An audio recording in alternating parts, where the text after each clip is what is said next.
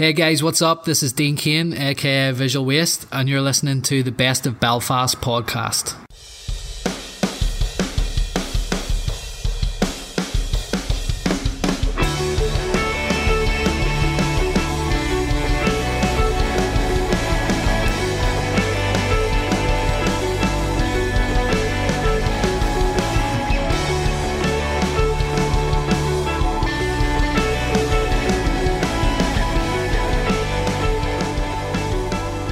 Alright guys, what's the crack? Matthew here with the Best of Belfast podcast, episode number 4.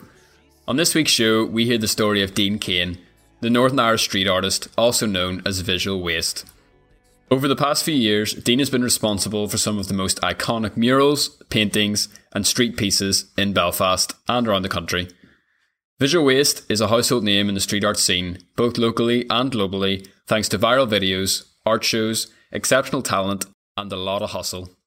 We caught up with Dean to hear more about his journey so far. If you'd like to hear more about Visual Waste and even see some of Dean's work live in the flesh, you can come to our next meetup, which is planned for the 24th of September at 2 p.m, meeting in St Anne's Square, where we'll begin a street art crawl led and guided by Dean himself. Full details are on our website, bestofbelfast.org, where you can also find a written version and photos of this story. Also have to apologise for the background noise in the first 10 minutes. I left a wee window open, but thankfully we spotted it. Just bear with us, it does get better. That's enough from me. It's time to jump in today's show, and hope you guys really enjoy it.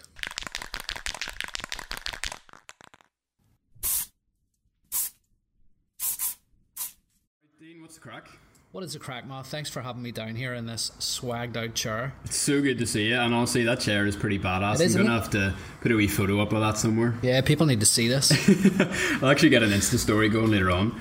So, Dean, the question we always like to start off with is, what's your elevator pitch? Let's say you opened up a lift and good old Liam Neeson or somebody was standing there. You had one lift journey up to introduce yourself. How would you do it? What would you say? That's a tough one. See, I come from a background of all this kind of stuff and I've completely left it behind me. Elevator pitch. I would probably, lead in with like something in common with a person. You have to know who it is first. So if it was Liam Neeson, I'd talk about Taken. I'd be like, that was a deadly film, bro. Loved it. Have you seen all the memes that are of you? How cool would it be to get that painted somewhere? Yeah, that actually would be a sweet mural somewhere in Belfast, yeah. Liam Neeson. Yeah. Liam, if you're listening, hit us up, alright? Yeah. 074. Sweet. So you mentioned you have a background and all that sort of stuff. What were you referring to? My sales. I used to work in sales. I used to work in graphic design. I used to pull apple shots off apple trees, Worked in a petrol station. I've worked in loads of different places, but there's always been a sales element to it. So always being on the pitch. So it's kind of something that's engraved in me, So if I meet a client or I'm bidding for work or doing something like that, there's always that backbone there to give you the extra hustle. The sort of instead of the arty-farty kind of I really feel that this would be fantastic. You sort of there's certain things that you have to get across to people. You have to understand what they want at the end of the day too. So Dean, how did you get into street art? Street art is something that came about as a result of dabbling in graffiti. So for a long time, me and a bunch of mates all rode BMX. So we were constantly in environments that you were surrounded by graffiti, like old rundown areas and skate parks and things like that. Not so much here, but it was more in Europe. We would travel quite a bit and you would get your eyes completely open to what was going on in them cities just through the graffiti and the bits of street art that were sort of there. So dabbled with graffiti for a long time, vandalism. I'll not lie about it, like writing letters. So it was all good, everyone sort of, your peers that you were doing it with all understood what you were getting at and what you were doing, and they could read your tag and stuff, but there was limitations to it, it was definitely, still is an acquired taste, it's a 50-50 split. There's people who love it, people who hate it. And at the time I was obviously, doing art and design and I was always trying to sort of merged the two, the whole graffiti element and the stuff I was doing in school, just because I enjoyed it, so street art was kind of the only way of making art with a spray can communicate to a wider audience. So I got the best of both worlds, and I could sort of keep teacher stuff happy by doing murally based things, and I got to use spray cans, so it was a win-win, you know. So what was your closest call whenever you were out graffitiing?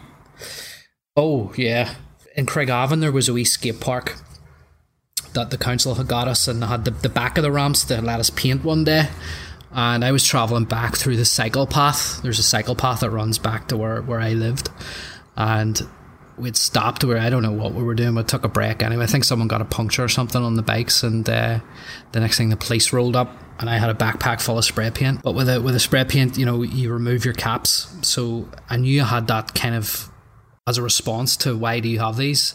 So I said I was painting my bike anyway to the policeman, he was fine, he was dead on. He wasn't like chasing me or anything like that. He turned out to be a nice guy, but I had explained to him that we're painting the bikes and that we didn't have any caps, which we didn't actually, because I'd used all the caps at the park. So I showed him the can and explained to him about the way the caps come off, and we had none on us, so we weren't vandalising, you know, the cycle path. So he was dead on, he let us away with it, like. So, and then we went back to tagging up the whole way home. What would you usually tag? Would all you do sorts the of same things, thing yeah. Would have done a bit of that, and then I'd done a bit of like one of the album covers, Rage Against the Machine album covers, was a pretty prolific artist, but it was like outlines of people and then quotes and things beside that. I used to write stupid things I got from songs and different things that, you know, popped into my head. So I was never really the conventional graffiti artist to start off with. You know, everything was always changing, because I was never really happy with staying with the same sort of comfortable level. I was always trying to switch it up and keep it interesting for myself, you know. Yeah. So all the pieces we see around Belfast, you know, you obviously got the likes of Botanic, you've got the Cathedral Quarter. Is all that stuff legal? Or have some people just painted murals and pictures on the side of buildings without permission? Or is it all permission based? What's the crack with that? It'll be a mixture of things. So it goes back to the whole like graffiti and street art thing. So, I mean, you'll get graffiti, which is the letters, which the majority of you probably can't read. You know, it just looks like an explosion of colour on a wall.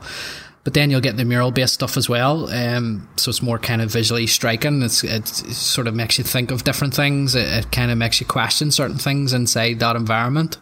But essentially, like, you can usually tell by the quality of the thing if it's been done with permission or not. So if you see a tag that's sort of half done, you know, or a piece that's just the outline of it or something, they're usually illegal, yeah. Or they're in progress. You know, somebody's going to come back and fix it. It is a real mashed up thing. Like at the minute now, the way it stands, the majority of the stuff has been painted with permission, but you'll still get the odd wee bit in there, here and there, you know, sort of crap looking stuff. And then, you know, some of it is good too. Like, I mean, there's people sort of get the misinterpretation that, you know, if they want to be a street artist, that they have to go and paint it illegally, and that usually results in really poor quality work, because you're rushing, you're working under pressure, and you just don't get the result you want, and it puts a lot of people off. And then they're saying, you know, oh, I can't do it, you know, I'm no good at it. But essentially what you want to do is do it somewhere that you're comfortable in, that you have permission, and that you have the time to put into it, because like the pieces that you see that are just outlines and things like that are maybe done inside 5 seconds, but the big murals, like, are, you know, some of them take a very long time to do, so it just doesn't happen there and then, you know. But I don't know, I mean, you would really need to take me down to the places and say, is that illegal or not? I'll be able to tell you, you know. Yeah. I know the artist who's painted that, or no, it wasn't, it was done illegally, you know. Do you have any of your old graffiti still up? You don't need to tell us where, like, I don't want the council coming after you, but do you ever walk past something and you're like, oh, I remember that? There's a few different wee things floating about, tags and things like that, and there's a bin in a premises that was done, and every bin day you see it comes out, you know, and if I'm passing in the city, it always gives me a chuckle, like, you know, scrawled on the side of a bin, you know. Yeah. So how did you transition from tagging to visual waste? I know that's a bit of a broad question, but tell us a wee bit about that journey. Where it came about was the whole kind of transition into street art, and then discovering stencils, and really looking at sort of artists that were becoming very popular at the time too, the likes of Shepard Fairey and Banksy, and really emulating what they're doing, you know, in terms of like, they have went from the whole street art thing to a more commercial element of it. But what I learned from sort of focusing on them guys was that they were turning down a lot of jobs that they thought didn't fit with their kind of whole vibe. And that got me thinking, like, who's doing these things? Because, there always has to be someone to do something. There's a man for everything.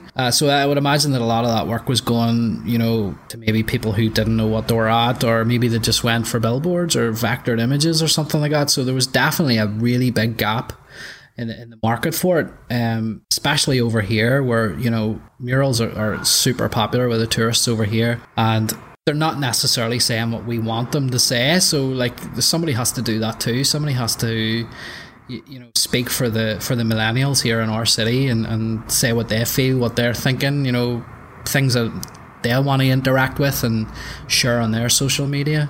At the time, I was dabbling with different wee things, and people were commissioning me for like canvases and just kind of menial wee things you would do in your spare time. I was working a full-time job at the time, and what I found was that I was getting more and more sort of commissions and different wee sort of live paint things with different councils and stuff like that. And I was booking annual leave to these things, because it was what I wanted to do. I didn't want to work in that job. So I just one day, like after my daughter was born, I was on paternity and I was driving back into the place, and it was just everything was going through my head. Like I was going to do some kind of crazy shift, like a 3 to 11 shift or something, managing people, selling stuff and doing work, and just things that were just dictated to me all the time. You have to do this, and if you don't get it done, there'll be repercussions, and it just done my head and that kind of stuff. Like I know there's rules, but like I want to make the rules, you know what I mean?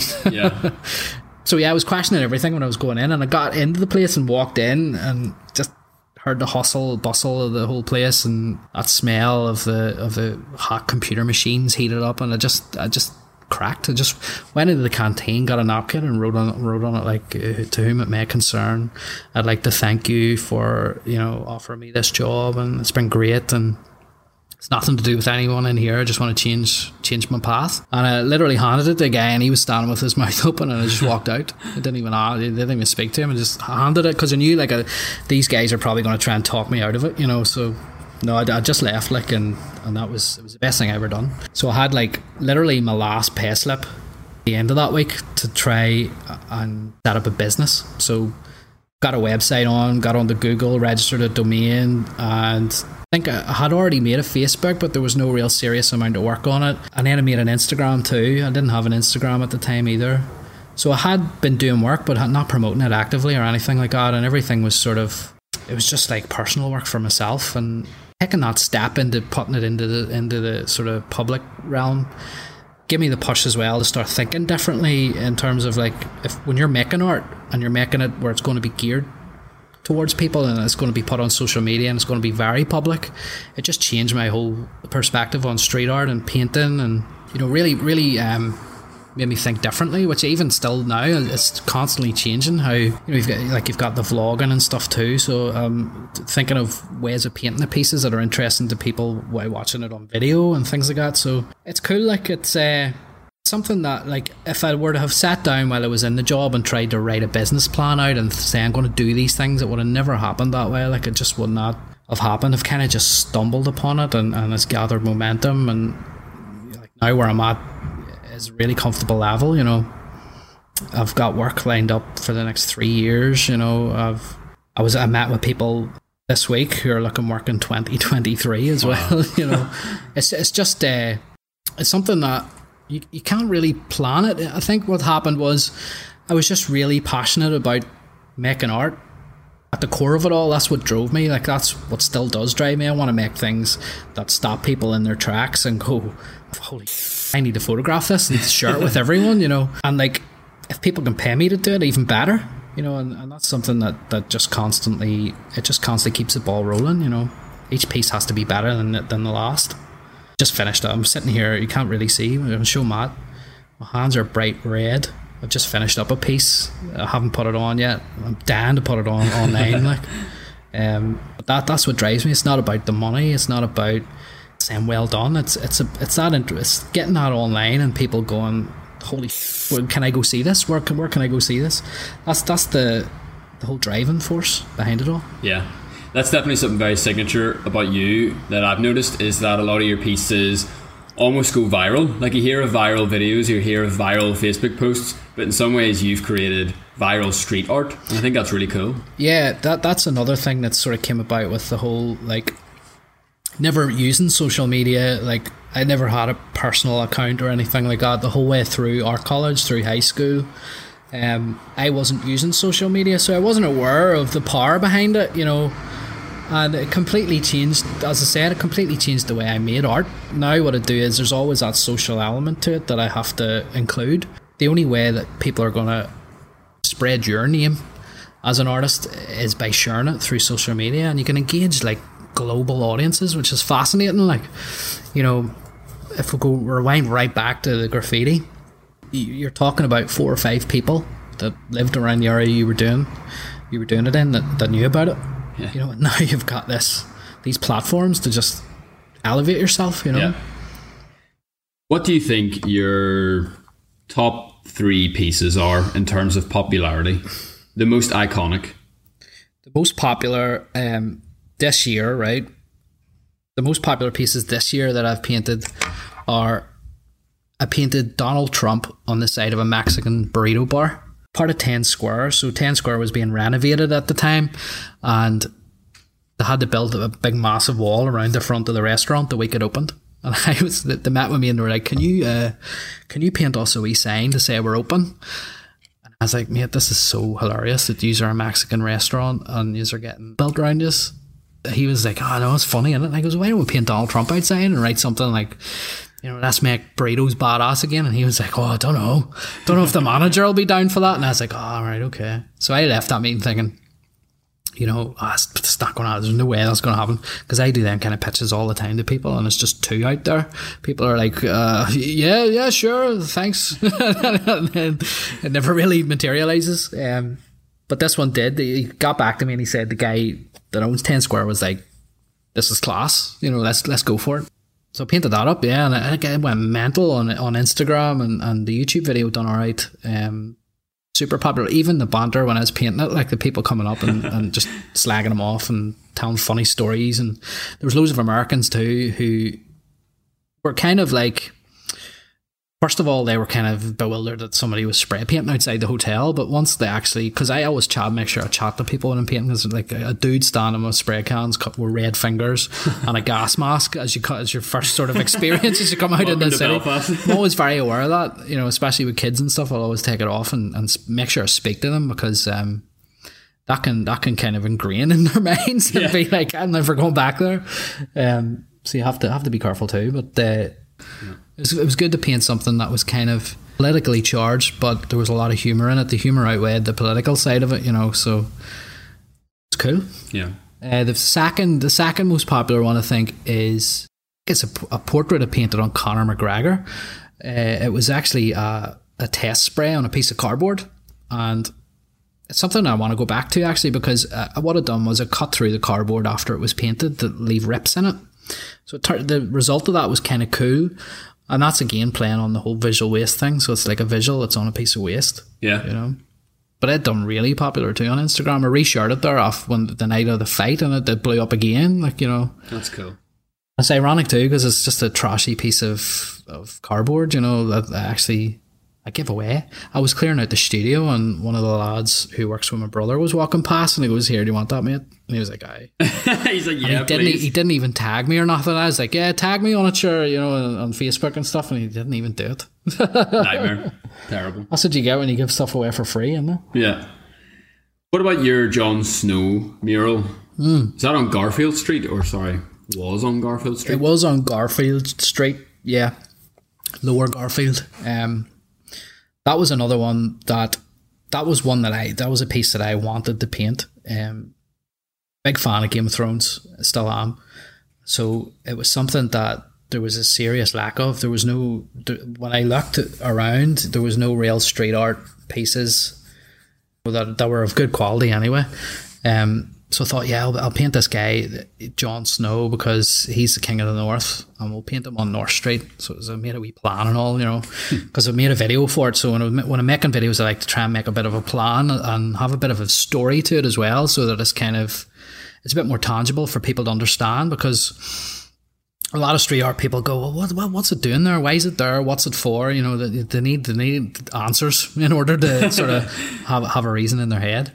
So called the piece King of the North, painted him on North Street, and painted him like wielding a massive sword in his war sort of outfit, and made a video of it, stuck it on YouTube, and within 3 hours it had 13,000 views. And it's like, what is going on here? That's insane. So with YouTube, you're 2 days behind. So as soon as you put a video up, you can't see where, because a lot of the stuff is from other sites and stuff referring it. So it had been picked up by Wiki of Thrones, others, big American site that does 3 different things. I think it does like entertainment, the NFL, and something else, and they had picked it up as well, and it was just flooding in with views. The amount of people that were sort of watching it and staying engaged, like the engagement on that video was unreal, because it's kind of like, it was one of the first ones I'd done that's completely time-lapsed everything. There's nothing taken out of it. Each layer is there, you know, the whole process is there basically of it being painted, but it's sped up into like 2 minutes. So this piece, which took me, I would say, 40 hours to cut out, maybe more. I can't remember the exact time, but it took a long time to cut out, and it's painted in 2 minutes. So people are like, whoa, look at that, like that's crazy, you know, it just appears. And done really good on YouTube, done really good on Instagram and everything as well. And it was just, you know, you get stuck in a rut doing things, and it was just something that it was the start of the year. I wanted to sort of get a bit of creativity out there, something for myself, you know, that keeps things interesting too. So that wasn't a commission piece. I funded that myself, put it out and all under my own free time. You say free time, like it's a rare thing, you know, like free time is like, the only time I get free time is like when there's no signal somewhere or the phone dies. Yeah. You know, that's free time now. Like. Is Garfield Street fair game, or what's the crack with that? Lower Garfield Street, it's pretty much fair game. Yeah, I mean the way it exists now, it's covered in it. It's constantly changing. So it would be fair game. You know, nobody has the right of that building to paint on. So, and I think because of Ether and Echo are directly across from it, so they don't mind as long as it's good. So they don't care as long as the stuff you're painting is good. A funny story on the back of painting that Game of Thrones one, the owner came out, and we've discussed a few things just recently. Again, I've met him a few times from different jobs I'm doing with different clients, but they're looking to commission more Game of Thrones stuff down there, but we're going to elevate it. We're going to have it nice and high so nobody can touch it, because that's another thing I left out. That piece was painted over. Now, to be fair, right, I painted over the guy that was on the shutter. Yeah. Okay. So there's a whole territorial thing that goes with graffiti. If you paint the piece and somebody paints over the top of your piece without telling you that they're going to do it, or without you being cool about it, you paint over them, and vice versa. So that's how it works. So that guy obviously watched the YouTube video and was straight down, like within 24 hours, bombed over it. Which is fair game. That's the rules. You know, that's the unwritten rules of graffiti. So I knew I was going over him, because it was the only real sort of clean spot and flat part of the shutters that I could paint. Wasn't a jab at him, but I guess, you know, can't complain about it. Although the guy weren't very happy at all about it. Like, they were out looking for the guy. So really? They were, yeah. Because they were loving it, like, you know, because it's kind of the first piece that I've painted in where they can see them guys. I painted a Heisenberg on the other shutter, and then a Better Call Saul further down, but them guys weren't aware of that, or they probably had seen it, but it was because it was the bar, you know. Obviously people who see it then will get a pint too, you know. Yeah. And it actually had become a wee bit of a tourist icon. Like, I would always walk past and I'd see, you know, German French or whatever, and they'd be there taking selfies with it and all. And yeah, it works great that way, you know, because obviously these programs are translated into a range of different languages, and everyone gets them, everyone watches them. You know, they're not just popular here. So be on holiday somewhere and you can see something super familiar, which is something I keep in mind too. You know, that when you're painting a piece, it can't just be a local thing. It has to be global for the target that you're looking to hit. Yeah, it's nice to see people like that do that, you know, because that's what it's intended for. And especially with a Kanye West piece, it was painted purposely for people to pose in front of, so it's an interactive piece. I like his music. I think he's cool at sometimes when he's in the public eye, what stuff he says. But essentially, at the core of everything, what he is doing is making music to empower people, to give them the confidence to do things, that they wouldn't necessarily do. And that's what that piece is doing essentially too. It's making people who would usually travel about photographing things and then uploading it, and it could be anyone took the photo because they're not in it. So it forces people to go interact with it and be in the photo and just have more confidence in themselves too. Which is, it's produced some interesting results as well. If you go through the photos on Instagram, there's some crazy ones.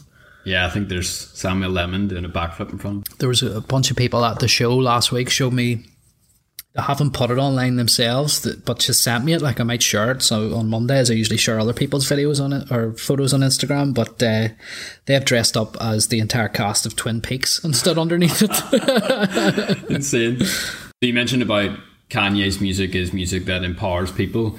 Do you have a playlist or an album or even a single that you'll put on as like your hype song or a song that gets you pumped up, or even just a go-to song or playlist? I have, yeah, I do. Well, what I do is in the studio, I'll either play through my iTunes, which is loads of like 80s and 90s hip hop, and I'll just put it on shuffle and let it play. Or I'll go through YouTube and I'll pick a song that I like and then just let YouTube pick the rest. Like, at the minute, like I'm listening to a lot of little Yachi. He's cool, yeah. The whole thing that got me into him was one of his videos, because it's like a giant meme. It's kind of one of them piss takes, but they're really funny, and that's something that's super popular at the minute too. So I've been like watching meme pages and stuff on Facebook as well and getting totally into memes. Do you think you'll ever paint a meme on the side of a building or as one of your pieces? Yeah, I think I will. I think I will. I have some that I've sketched up, and the problem with them were they were too current. They have a short shelf life. So you have to be really on point with it, and you have to be able to get it quick and get it up quick and get it shared. But it's something that definitely really works. And in terms of engagement, super, super good, yeah. I definitely would like to sort of come up with... It's kind of hard because, they have to be very socially charged. They have to be really current. And sometimes we can be a bit behind too, with trends. Yeah. So it's timing it right, like I painted like way at the very, very, like 4 or 5 years ago, I painted Heisenberg and people thought he was Jerry Adams. Do you know what I mean? Wearing a gas mask. Deadly. And it was only like about 6-7 months after I painted Better Call Saul that people understood who he was as well. So you can be too on point too sometimes in terms of engaging here, but like you get it on your social media, people get it. If you had to choose one person from Northern Ireland to do a mural of, who would it be? I've done a bit of work recently with Colin Gaddis, and I think like when we were talking about it at the start, we were sort of going back and forth, and he was sending me over some images of him that he shot in his bedroom or in his studio, sorry, and they were just, even the photos were hilarious. I was laughing at them, like, because he was posing in them, obviously making faces, and like I was thinking like this would be so good up like 40 foot wide, yeah. But it's whether or not he had let me do it, it would be maybe like, nah mate, you're not doing that, yeah.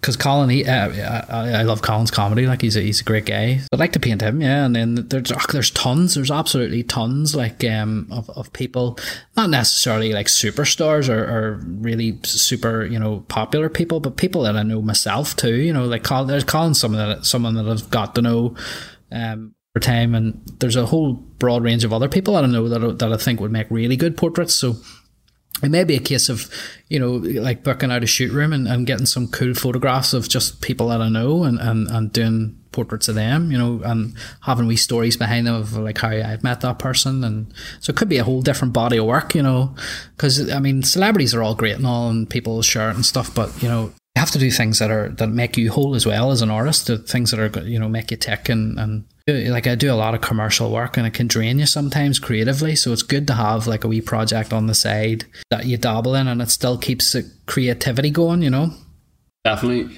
And to slightly shift gears a wee bit, if you could go out for a coffee with somebody in Northern Ireland, who would you love to take out and have a chat with? There's a guy, right, that sits in Botanic, and I've just passed him a few times and said, all right mate, but in passing him other times I've heard him chatting with people. And they are like deep in these mad conversations. I guess Guy obviously is like super, super academic with some of the stuff that he comes out with. So he's somebody that I would find quite interesting. You know, I'd love to maybe grab a pint with him or a coffee or something. That would be the kind of thing that I would be maybe draw some kind of inspiration out of that too. There's loads of people like that, as I'm saying as well, like people that would like to paint as well. You know, it's just like there's people who kind of, you know, in whatever way I've seen them or you know, came across them, it's made me think of something. And just the average Joe on the street, you know, it's not like this big icon or something, you know. Yeah. And I actually think I know who you're talking about. I'm pretty sure his name's Cyril. Right. Yeah. And he sort of has become, in my eyes anyway, like one of these real local icons. Yeah. Like, you know, the Trumbullin man. Yeah. Like, yeah. Again, like he's someone that everyone is familiar with and everyone knows who you're talking about. Yeah. But they're not a celebrity or they're not famous. That's it, yeah. But they're a real local sort of But they're connection always, point. you're going to a certain area, you're going to see them. And usually they're sitting chatting with someone, or you know, there's a bit of banter going on, and it makes them interesting too, because it's maybe it's the not knowing. Maybe you're safer just not knowing and just coming to assumptions yourself. But they're the kind of things that I enjoy. Yeah. And actually, now think about it, you sort of painted the Trumbullin man, didn't you, in one of your harp murals? Yeah, but it was a commission with harp. I'm still doing it at the minute. There's a series of murals all across Northern Ireland, and essentially what they came to me with was the campaign is called Pure Here. So we want some murals based on what makes the area that you're painting in pure here. So that one was city centre. So straight away I had like a whole bunch of different things, like different locations and different things, the quirky things that I found interesting. A lot of them weren't used, but the tromboline or trumpet. What did you say it was called? I don't know. I think it's a tromboline. It's a trumpet and a violin. Yeah. So he sits outside Castle Court and he's always real interactive with everyone that goes past. Vio trumpet or something. Yeah. So he was one that I really wanted to include. Yeah, because they wanted it to be pure here. So like to me, that is pure here. That guy pumping out the tunes from his thing. I'd say the old what was that, Virgin Megastores? I don't know what it is now. The old shop out the front. Yeah. So I painted him into the mural. Yeah, because I felt like he was pure here. You know, even though he's probably not from here, I had to include him because he's always there. I was chatting with Carl Frampton about the mural, and he was saying, I can't believe you put him in, that's great. And I said, I know. And he goes to me, does he know he's in it? And I goes, I don't know. So I went up to him after the launch of the mural and told him and showed him photographs, but he knows he's in it now. Yeah. Cool. Nice. So this is not, promise you guys, this is not sponsored or anything, but like, what do you think is pure here? Like in Belfast, like what are the things about Belfast that you say, yes, this is iconic, this is Belfast, aside from the obvious? Pure here to me is getting off at Great Victoria Street on the train and walking through the rain to a bar, and the bar is pumping and people, the banter's going 90, you know, it's full of people, and a lot of people know your name. That would be pure here to me. Like that would be something like an experience, a pure here experience. What's your favourite thing about Belfast?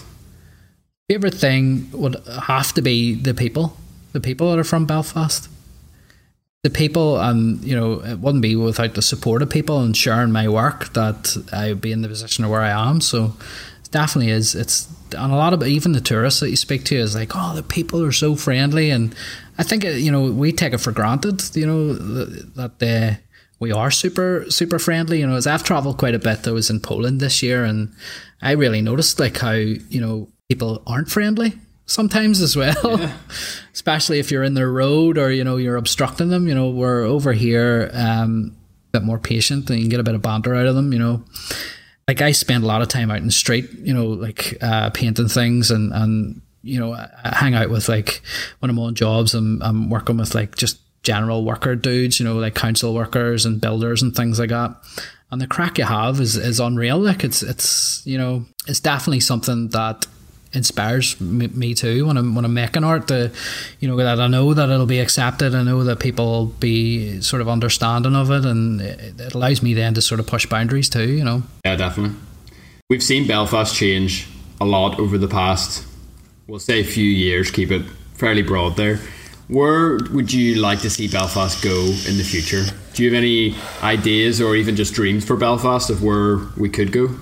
What I would love to see, right, is obviously, there's a lot of major global organisations down south in Dublin. Like you've got Google and Facebook and places like that, and I'd love to see them come up here. Our technology industry at the minute is booming. Software development and things like that it's a huge industry and it's getting loads of support. So I'd love to see some of the real big hitters come up here and just open up shop. I think that's, we have the locations, we have the workers, we may as well utilise it, and plus I'd love to paint their offices. If you could choose one big hitter as a client, who would you want to work for? Who would you love to paint the offices for? I think probably Google. Google would be a dream job. I'm saying that in a whole romanticized kind of view on it. I'm sure there would be a big board of people that you were working with and loads of different companies involved. It'd probably be a clean nightmare. But to have that on your portfolio, that you've painted the Google office, I think, yeah, you can't really go much better than that, can you? No. Plus, you get all the wee backhanders. They could do a wee bit of Google magicry on your website and YouTube. Well, they own YouTube too, so they could definitely pick you up with that. That's what I'm saying. Nice one. Feature you or something. Who are your biggest inspirations?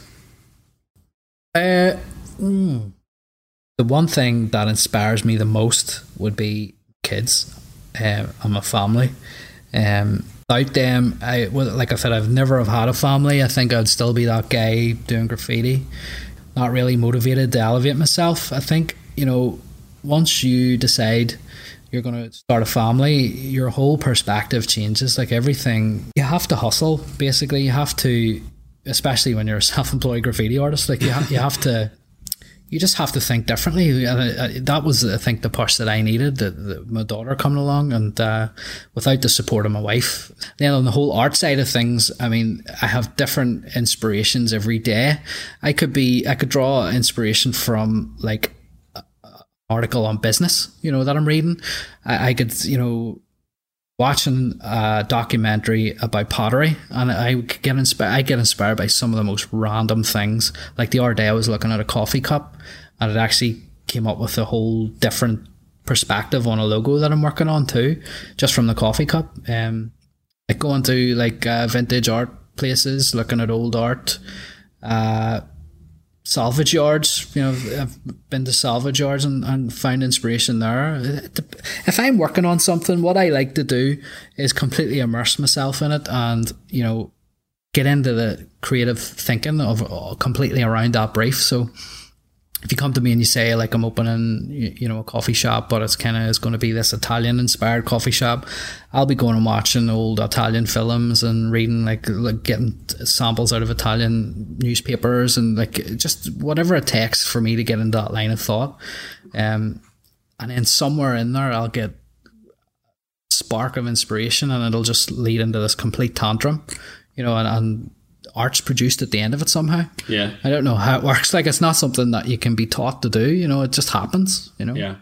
So just recently just this month, you made, not necessarily a transition, but you had the opportunity to switch from street art to, it would be fine art, and you put on a wee exhibition. You want to tell us about that?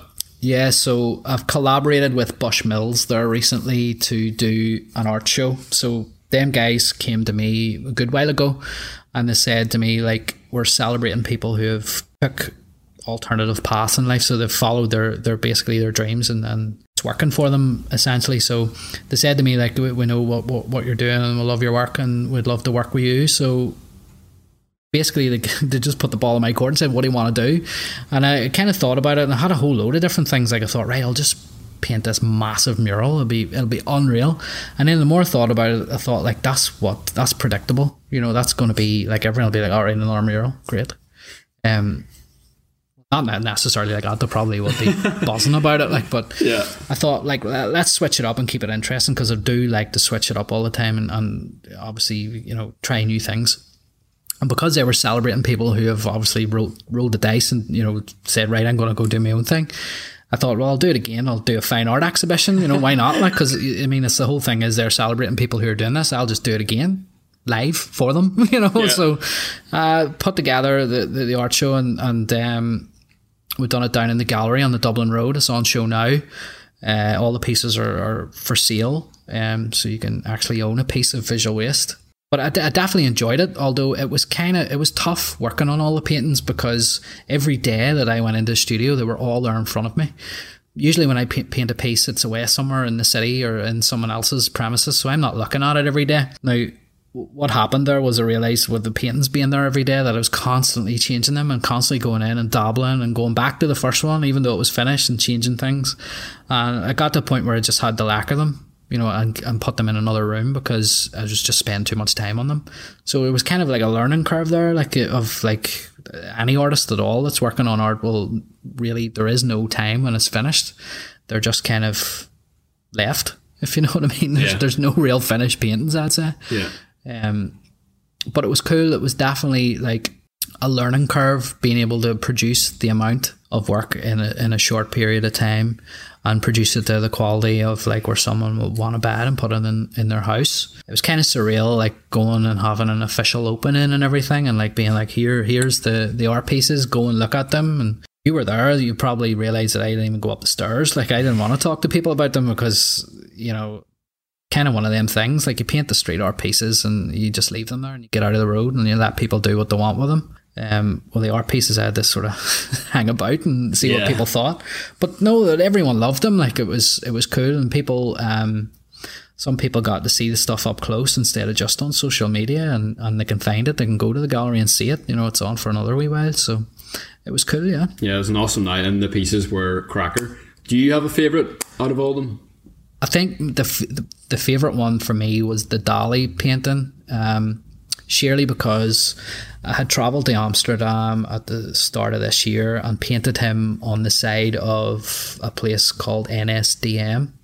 It's an old like ship wharf where they made like military ships, but it's being transformed into the Mural Art Hall of Fame next year, and that piece is right on the side of it, so it's a cool wee thing, because the pieces, the painting is exactly the same as the piece. There's a wee bit of refinement has went into the painting, like 4 or 5 times, but the piece matches the painting, so it's cool. Like, so there's that whole, you know, from wall to canvas element of it, which people can understand. Yeah. If you could choose one place in Belfast to paint a mural, where would it be? If I don't know whoever owns Belfast, but they came with the keys of the city to you and said, look, Dean, would love you to paint anywhere you want. You can do whatever you want. Where would it be? And maybe even what would it be? There is like a few walls in and around Commercial Court. Is it Commercial Court? Where the Mac is, in and around there? St. Anne's Square, yeah. There's a few walls in there, like really, really big walls that, just because of the sheer scale of them, they're huge and they're unobstructed, so there's nothing in front of them. So you would be able to get amazing shots of them. You know, it would just look fantastic with the buildings behind them and everything, and the sheer scale of the work. I think the biggest wall I've painted to date is 40 foot by 30 foot. Like these things are like 60 by 100 and something. Like, these are huge walls, like, you know, huge projects. But I would love to do that, just sheerly because I'd be going bigger than what I've done before. Yeah. But I've actually got that wall. I'm going to be painting it. Yeah. Unbelievable. For culture night. Yes? Yeah. That's And I don't know what I'm going to paint on it, but... Where'd the name Visual Waste come from? How'd you come up with that? So Visual Waste was really to do with the diaries that I was keeping. I would keep a visual diary, I still do today. And what I was doing with them was just constantly sketching down ideas, grabbing things that I've seen, you know, whilst working on things, and ripping them out and sticking them into a book. And essentially at the end of that book, like when I would have got to the end of it, I just filed them away. You know, they're put in a box, and I'll go back to them. If I think right in August I was doing this job and I came up with a couple of different ideas that I never used, I'll go back to them that way. So I use them, you know, myself, but nobody ever sees them. So I stopped calling them visual diaries and started writing on them Visual Waste. And essentially then when I started working outdoors and putting work outside in the public realm, like down alleyways and wherever I could fit it, it was basically like waste, you know, the way people like fly tip or dump waste. So I was dumping visuals, you know what I mean? And like wherever I could. So they were visual wastes. So they were, yeah. You mentioned you went to art college. Where'd you go? I went to Armagh College, and done my A levels there, and then I went to York Street here in Belfast. Done my degree in graphic design.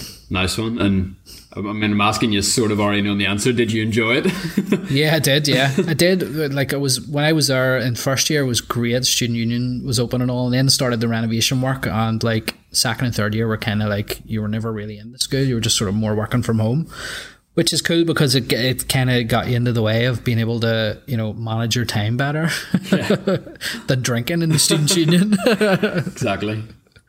A phrase that I've only ever heard come from you is the term Mac monkey. Yeah. I love that. Do you want to explain what that means? You never heard that before, no? Never heard that before, Mac monkey. So that's someone who works on a Mac in a design, obviously a design job, and they produce work for someone else. You know what I mean? They're someone who is skilled at something. You know, they're skilled at maybe producing logos or layouts or something like that, but they're doing it for someone else. You know, someone's dictating to them how to do it. They're creatively whipped. Basically, creatively whipped Mac monkeys. Yeah. And you yourself are a self-identified ex-Mac monkey. Yeah, I'm an ex one who left the pack and went out on his own. Now I just do the Mac monkeying for myself. Yeah. Hey. So a lot of people often comment that they're surprised about how much of a family man you are. How do you balance work life, hustle life, the creative life with the family? That's a really good question. That's something that I actually haven't found balance for. Everything is just usually intertwined. So like I'll be painting something and the kids will come along and I'll see them for a wee while and then we'll do something after, grab lunch. So it's kind of like, you know, we all work it out in the family unit, like getting time for each other. But like art is a huge part of everyone's life in my family. Like we surround ourselves with art, and we're not the standard kind of family, you know. Kids, they're like super arty kids already, which is something like, you know, that I think's great. It doesn't just help them with like, you know, the basics of drawing and learning letters and stuff. I think it gives people a lot of confidence in themselves too, to just rock up and draw stuff. So in my house, there's like loads of paper hanging off walls and blackboards and things for the kids to muck around on. So I guess we're just this big arty bunch, you know, and like it never really seems like having to create it. I never really think that we have to create a balance. I think it just all works, you know. And have you ever done any art for them, or are their bedrooms absolutely sick? Or, you know, imagine what the perks of having visual waste as your dad. Yeah, well, it's good and bad because it constantly changes.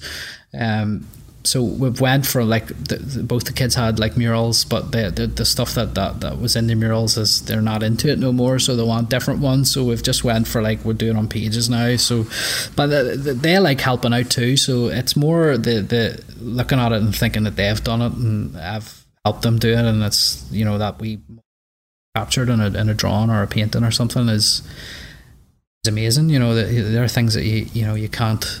Obviously, if you're working your 9 to 5, you're not going to get to do stuff like that. Like, that's it, yeah. What's up on the wall at the minute? What's the phase they're going through? We've got Paw Patrol on one. We've got Chase and Rocky. He's popular. And then unicorns for my daughter. She's big time into unicorns. So we've got all kinds of like... I drew one the other day of like I've seen it on a t-shirt or something. It's farting out like stuff like glittery stuff out his butt. And she had been watching... there's a scene in Trolls where one of the characters gets scared and farts out cupcakes. So she went in and added the cupcakes to it. So unbelievable. So that wee creative thing is cool. Like that wee creative collabs with a 3-year-old. Amazing. If you could take the Dean Kane who was just about to start York Street Art College out for coffee today, what advice would you give him, or what would you tell him? Oh, that's a real good one. I would say stay true to what been doing and don't let people try and sort of box you into the category, so that, you know, somebody don't listen to people who are saying, right, well you're good at this, so go and do that, because That is the biggest mistake I think people make, is they think, I'm good at this, I'm going to stick at it, I'm going to keep doing it until someone pays me to do it, and not actually explore other areas. Whatever you're told in school, or whatever they're teaching you, it's not necessarily what you have to do. You're just being given a skill that you can then put your own spin on. What advice would you give someone who's looking to start a business, start their own hustle, or even get into the art scene these days? Well, I say it's a really good time to be getting into the art scene at the minute. It's a lot more accepted. There is a lot more people coming up. We've got creative collectives coming out of the universities, and what I'm seeing is a lot of creatives who are coming out of York Street are sort of bunching together and starting their own wee firms, which is amazing. In terms of going out into the real world with the support of each other, that's a great thing to see happening. But I would say if you're passionate about what you're doing, stick with it and keep doing it, because a lot of people will go their whole lives and never really identify something they're passionate about. They're boxing themselves in and doing what they're told to do, and they'll maybe do their passion in their spare time.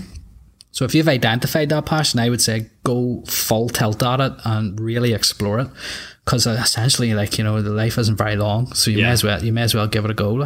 And at what point? What's the tipping point between a side hustle becoming your main hustle? Well, you have to make it that. You can't, the misinterpretation you get when you're at our college or university is that someone is going to come along and grab your hand and say, you're brilliant, come and work for me, or, you're really good at this, we're going to give you a bunch of money to do this every day. That doesn't happen. You have to go and get it yourself. Nobody's going to hand it to you. So you have to hustle to get it. So identify the passion and then hustle for it. And it works. I mean, it's worked for me. So, Dean, where can our listeners find you? You can connect with me everywhere. I'm on Twitter. It's a shortened version on Twitter, VisWaste. I'm on YouTube. You search the channel is Visual Waste. Instagram, I'm Visual Waste. And Facebook is Visual Waste Artist. Good man. Thanks so much for coming on the show. Really appreciate it. Thank you, Matt. Thanks for having me.